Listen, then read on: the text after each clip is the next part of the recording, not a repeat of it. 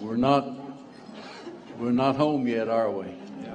We don't understand all of the stuff that happens in this life, but we do know that God's going to use it to work together for good. Amen. Open your Bibles to 2 Corinthians chapter number 4. And speaking about those difficulties and things that are hard to understand, wow, this chapter is loaded with that kind of thought. Brother Ron Thomas called from Garland the other day and asked if I would come and preach in the missions conference from this particular chapter.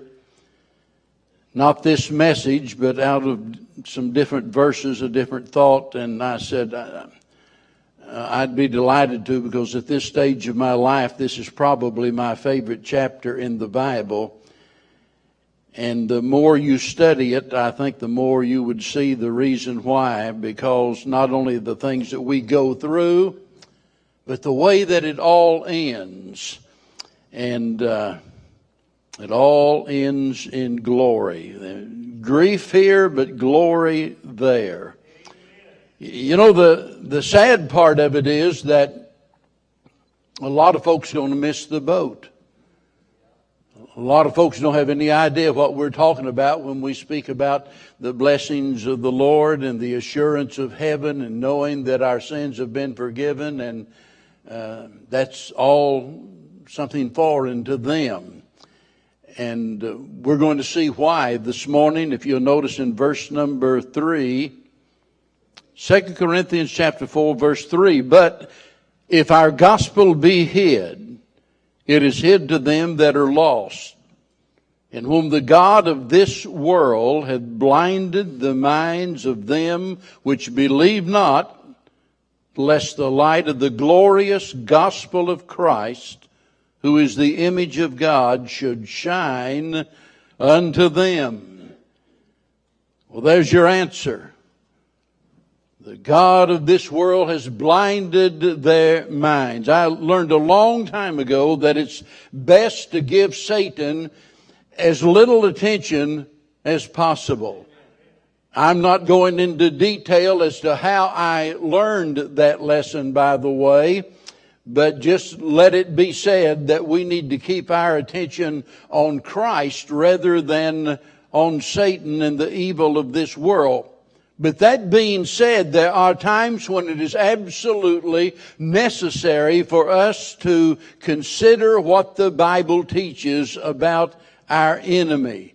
And make no mistake about it, he is real.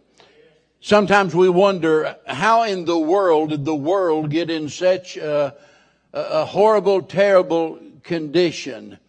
And we look around us and we're mystified. We think about here in America with all of our glorious heritage. We think about all of our great resources. We think about all of the reasons why we ought to remain the greatest nation on the face of the earth. And yet we see the foundations crumbling and we wonder what in the world is going on. Let me tell you, the problem is not a political problem.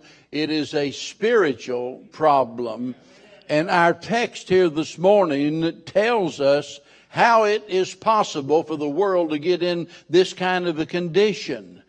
I want to remind you of the devil's purpose, his plan, and his power. And what Paul said, we're not fighting against flesh and blood, but against principalities, against powers, against the rulers of the darkness of this world, and spiritual wickedness in high places. We see the greatness of his power in Revelation 12 and verse 9, where it says there that he deceiveth the whole world. You see, the devil's not only strong, the devil is smart. And in order to accomplish his goal, he employs deception rather than denial. The Bible says that even Satan believes that there is one God. He understands that. He knows that. And he also understands that he can get a greater advantage over us, not by denying the existence of God, but by deceiving us. Satan knows full well that the fool hath said in his heart, there is no God. Satan doesn't need to do anything to get the advantage over the fool. The fool has come to a conclusion that ultimately will bring about his condemnation. Satan doesn't need to take any action against him. He said there is no God. In a condition like that, there's no hope for heaven. It's those who recognize the possibility of a God that impose a threat against Satan, lest they find the way. And because of that, he employs as his main tool deception. And he's been doing it since the very beginning. There in Revelation 12, it says he deceiveth the whole world. Well, how could he possibly do that? He does it by substituting the gospel, his own gospel, for the true and the living gospel. In other words, it's a salvation by works. It's something that we do for ourselves rather than something that God does for us. He would have us to take the blood out of our religion, the cross out of our hope.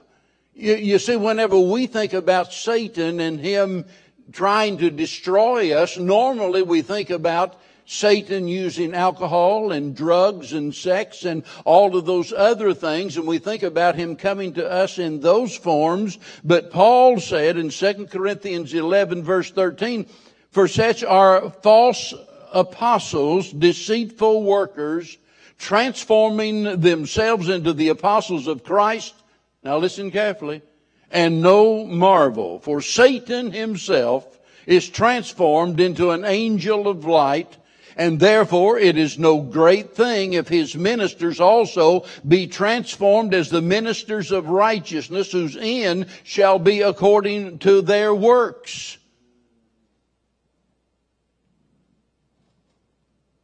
You see, Satan is much more likely to come to us with a clerical collar on than he is with a bottle of liquor in his hands.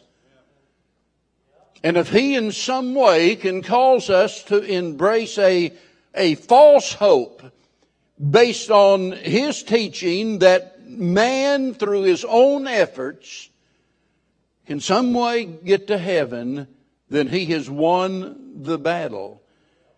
And whenever Paul writes to the church at Corinth, he recognized the danger of this, and he said in chapter 11 verse 3, but I fear lest by any means, as the serpent beguiled Eve through his subtlety, so your mind should be corrupted from the simplicity that is in Christ.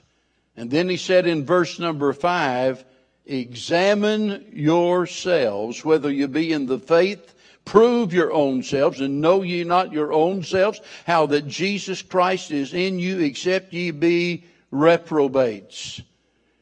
You see, Paul recognized the possibility of deception in that church. He did not just assume that everybody in the church was saved. I think sometimes a lot of people get upset whenever the preacher mentions something to imply the possibility that maybe some of the members have never been saved. You ought to thank God the preacher does that, because I'm telling you right now, not all of the members of any church that I've ever been in have truly trusted Christ as their Savior. There will always be those that are deceived. Their intention might be good, but they have been deceived by Satan to trust in something other than the shed blood of Christ. And I want you to notice how he warned them in 1 Corinthians, in his first letter in chapter number 6. Verse 9, know ye not that the unrighteous shall not inherit the kingdom of God? Now notice, be not deceived. And he goes on and he begins to give us a list of sins that are characteristic of people that are unsaved. And he said, none of those people shall inherit the kingdom of God. And yet we live in a generation today where people have the idea that you can be a child of God and just live in any of those sins. And Paul said, don't you be deceived about that. So as he's writing to this church about the devil's deception, understand that he knows full well the possibility of that being true among some of those in that very church to whom he is writing. I hope you took time this morning to read the article in the pastor's pen, because I wrote that for a reason, as well as the morning manna for this morning. If you didn't have time to read it, I hope you will when you get home. They all deal with the same issue, and that's the issue of being deceived about your salvation. There are those that have made a profession of faith whenever they were young, and yet at that point they did not fully understand what it was all about. And some of the other kids made a profession of faith, and so they thought it'd be a good idea. After all, nobody wants to go to hell, right? And so they walk down the aisle to shake the preacher's hand, say they want to be baptized and join the church, and leave the impression that they've really been saved, and yet they've never even really come under the true conviction of their sinfulness. And then as the years go by, suddenly something happens. It might be church camp. It might be a revival meeting. It might be a tragedy in the family, but eventually something happens and the Holy Spirit is working in their heart to the extent that finally they realize, hey, I've never really been saved. And it's always a wonderful thing whenever we see someone come to that knowledge of their true spiritual condition and finally accept Christ is their Savior. We're speaking this morning about the devil's delusion, and I'm going to give you the short version by giving you one verse to hang on to. Proverbs 14 and verse number 12. And Solomon said, there is a way which seemeth right unto a man, but the end thereof are the ways of death. Notice, the end thereof are the ways of death. This way of which Solomon speaks could be called the devil's delusion. And whatever you call it, it's the wrong way. There are two lines of thought here, and then there's one other point that I want to make before we end. But notice, he says there is a way that seemeth right. Notice the expectation of the way. Now, whatever the way is, it is a way that is contrary to the truth. It is a way that is in line with what Satan is doing. It is a way that ultimately is going to lead to death and not to salvation. But he says it seemeth right. You could debate with these people about the way that they have chosen, and in their mind it seems right, and they will debate it till the sun goes down. They just know they're saved. They know they'd go to heaven if they die. They just have that assurance, that feeling, or whatever it is. And they're basing all of their hopes on the way that they feel or what somebody told them rather than what the Bible really says. You see, this way seems right. Just because it seems right doesn't make it right. This way also might use words or phrases from the Bible.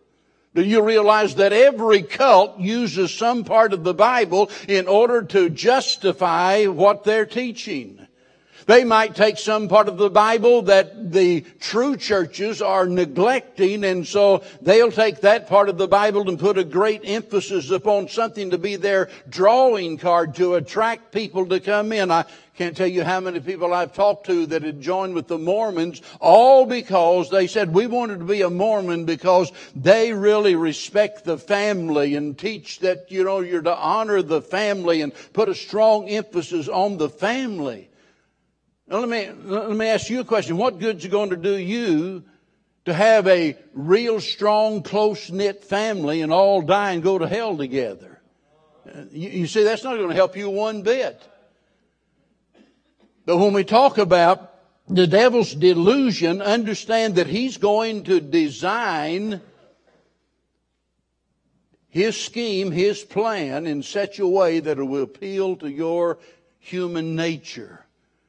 And it might be seen as one of many different ways. You'd be surprised if you knew how many people really believed that there are a lot of different ways to heaven. It would shock you how many so-called Baptists believe that there are more than one way in order to get to heaven. And so the way that you choose might be a way that is seen as just one way among many different ways, or it might be a way that is very popular. You know, we just decide, okay, I'm going to be a religious person. I want to go to heaven whenever I die. I'm going to adopt some particular brand of religion. I'm going to become a part of some denomination. And so I'll just choose the one that has the largest group of people. After all, surely they must be right. They're in the majority. Or it might be that the way that you have chosen is not necessarily the most popular way, but it might be a way of a family tradition. Well, I'm a Baptist because, Grandpa was a Baptist or Grandma was a Baptist or whatever it was. And people just decide they'll become whatever they were because after all, as sweet as Grandma was, she surely couldn't be wrong. Well, my grandmother was wrong. She was a Pentecostal holiness. And I'm telling you, she was wrong. She had no idea what it was to think about, having eternal security. I'm glad whenever the Lord saved me, He saved me for eternity. Don't you dare adopt some way with the hopes that it'll get you to heaven just because it was good enough for Grandma and Grandpa. They might have been wrong. Not only that, but this way might be some means to get gain. You'd be shocked if you knew how many people adopt a particular religion because of the manner in which they profit from it. I heard the report, in fact, I had read it earlier this morning and heard it again a while ago that Donald Trump had made a profession of faith, and it comes from a great source. And so, I tend to believe Dr. James Dobson, who's a great guy, I tend to believe him. I hope that report is true. I really do. And I'm not going to disbelieve it. I just hope and pray that it's really true. And this is not an accusation that Donald Trump has made a profession of faith in order to get gains. But I'm telling you, there are people that do that. There are people that brag about being a Christian. Boy, I could really get political here, couldn't I? I could go back a few years and do it too. Run on the platform that I'm a Christian, I couldn't do anything wrong, I'll be the greatest president you ever had, and you end up being the worst. Somebody said you got to be careful because this is our first broadcast going out by video today, and it is. So there are people other places listening, and so, I'm not too worried about that really. As long as I preach the truth, if they don't like it, they can lump it. I can't help what they... Amen?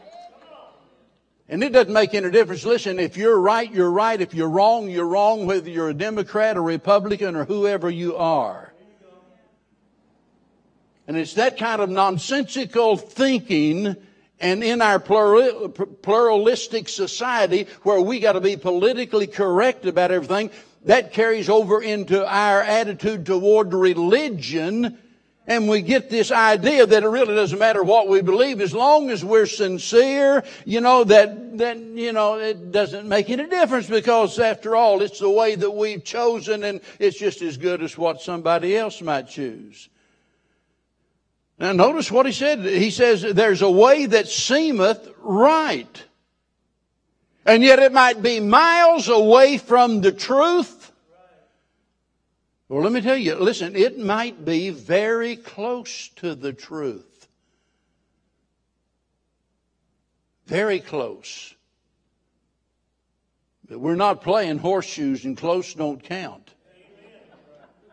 Somebody says, well, there's not much difference between you Baptist and, and whoever else.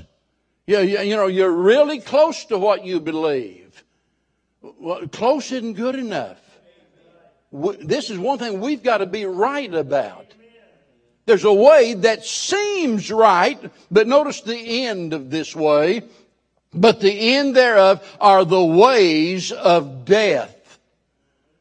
Well, whatever else might be said about this way of which we've been speaking, the end thereof are the ways of death. So that means, now listen carefully, that means that no one of these ways is better than another one of these ways. Because none of these ways of which he is speaking, none of them grant forgiveness. None of them deliver us from sin. None of them will get us into heaven.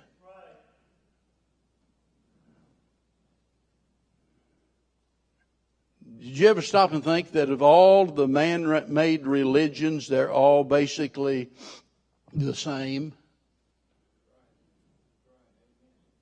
Whether you're talking about somebody being a Catholic, a Mormon, or whatever. And isn't it amazing that we think about, well, boy, I'd rather be a Catholic than I would to be a Muslim. Or I'd rather be a Mormon than I would to be a Hindu. I mean,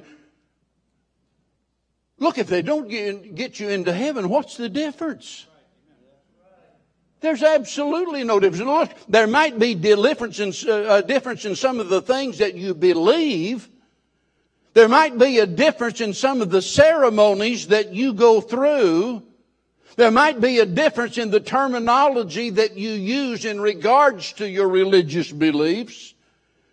But there's no difference if it's the wrong way. There's a way that seems right unto a man, but the end thereof are the ways of death. Being wrong about heaven leads to death. And please understand, when we talk about this death, we're talking about a spiritual death, which is eternal separation from God. It wouldn't be quite so bad. Now, please think this through. I wouldn't want to miss heaven for anything in all of the world, but it wouldn't be quite so bad as it is if we just lived and we died, and like some people have said, they said, I believe we're just going to die like a dog and go back to the dust of the earth, and that's all over. There'll be no sense of consciousness. We won't know anything. That'll just be the end of it. There are some people that have ended their lives with that kind of thinking. The problem with that is that it's wrong. Because you will never lapse into some state of unconsciousness. Death doesn't end it all. You will spend eternity somewhere, heaven or hell, one of the two. There's a way that seems right, but the end thereof are the ways of death. But wait a minute, the Bible says that we all die physically. So he's not speaking here about physical death. He's speaking about a spiritual death, which is separation from God for all of eternity. That's what makes hell so terrible. It's not the flames of fire. It's not the company we keep. It's not all of the awful things that could be said about how we suffer in hell. The worst part of it is that we'll be separated from God forever and ever and ever. There's a way, and it seems right. It might be popular, it might be family tradition, it might be something that will get you great gain in this world. It feels so good that you enjoy it. It seems right, but the end thereof, and you better think about the end of it. The end thereof are the ways of death. So that brings us to the heir of the way. It's bound to be the wrong way if that's the end result, right? It implies we have chosen the wrong way. We have erred in our judgment. Satan has deceived us into believing that the way that we've chosen is the right way, when in reality it's not at all. So what is the way? John 14 and verse number 6, Jesus said, I am the way, I'm the truth, I am the life. And I want you to notice, he said, I am the way. He didn't say, I am a way, as though there are many different ways. You know, if he is just a way to heaven, then it would not have been necessary for him to come into this world and suffer and bleed and die. That would have made no sense at all. That would have made God as cruel as you can get. Who would subject their own son to such senseless, needless suffering as that, had there been another way?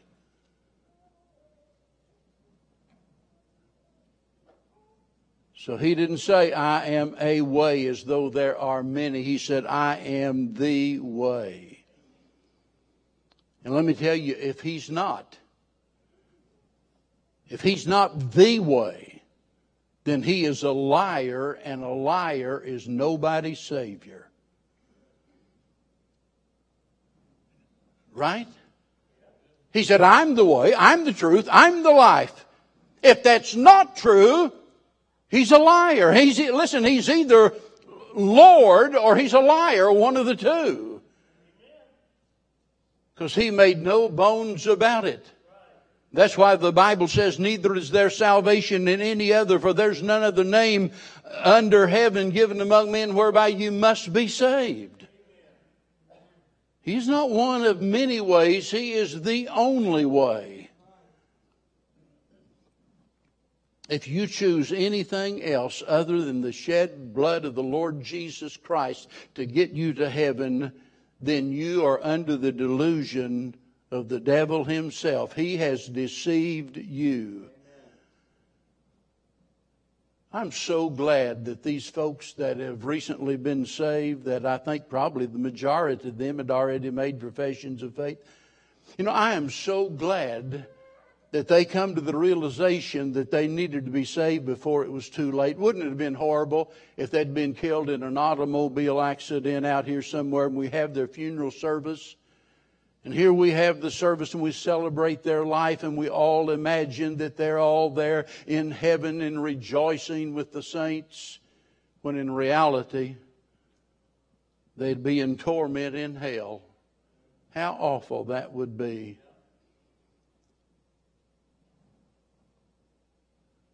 But what about you? What about you? Do you know beyond a shadow of a doubt, if you died today, that you'd go to be with the Lord? How do you know? Because it had better be according to the truth, not according to tradition, not according to the way you feel about it. You say, well, I just really feel good about my religion. I like my chances. I just feel like I'll go to heaven when I die.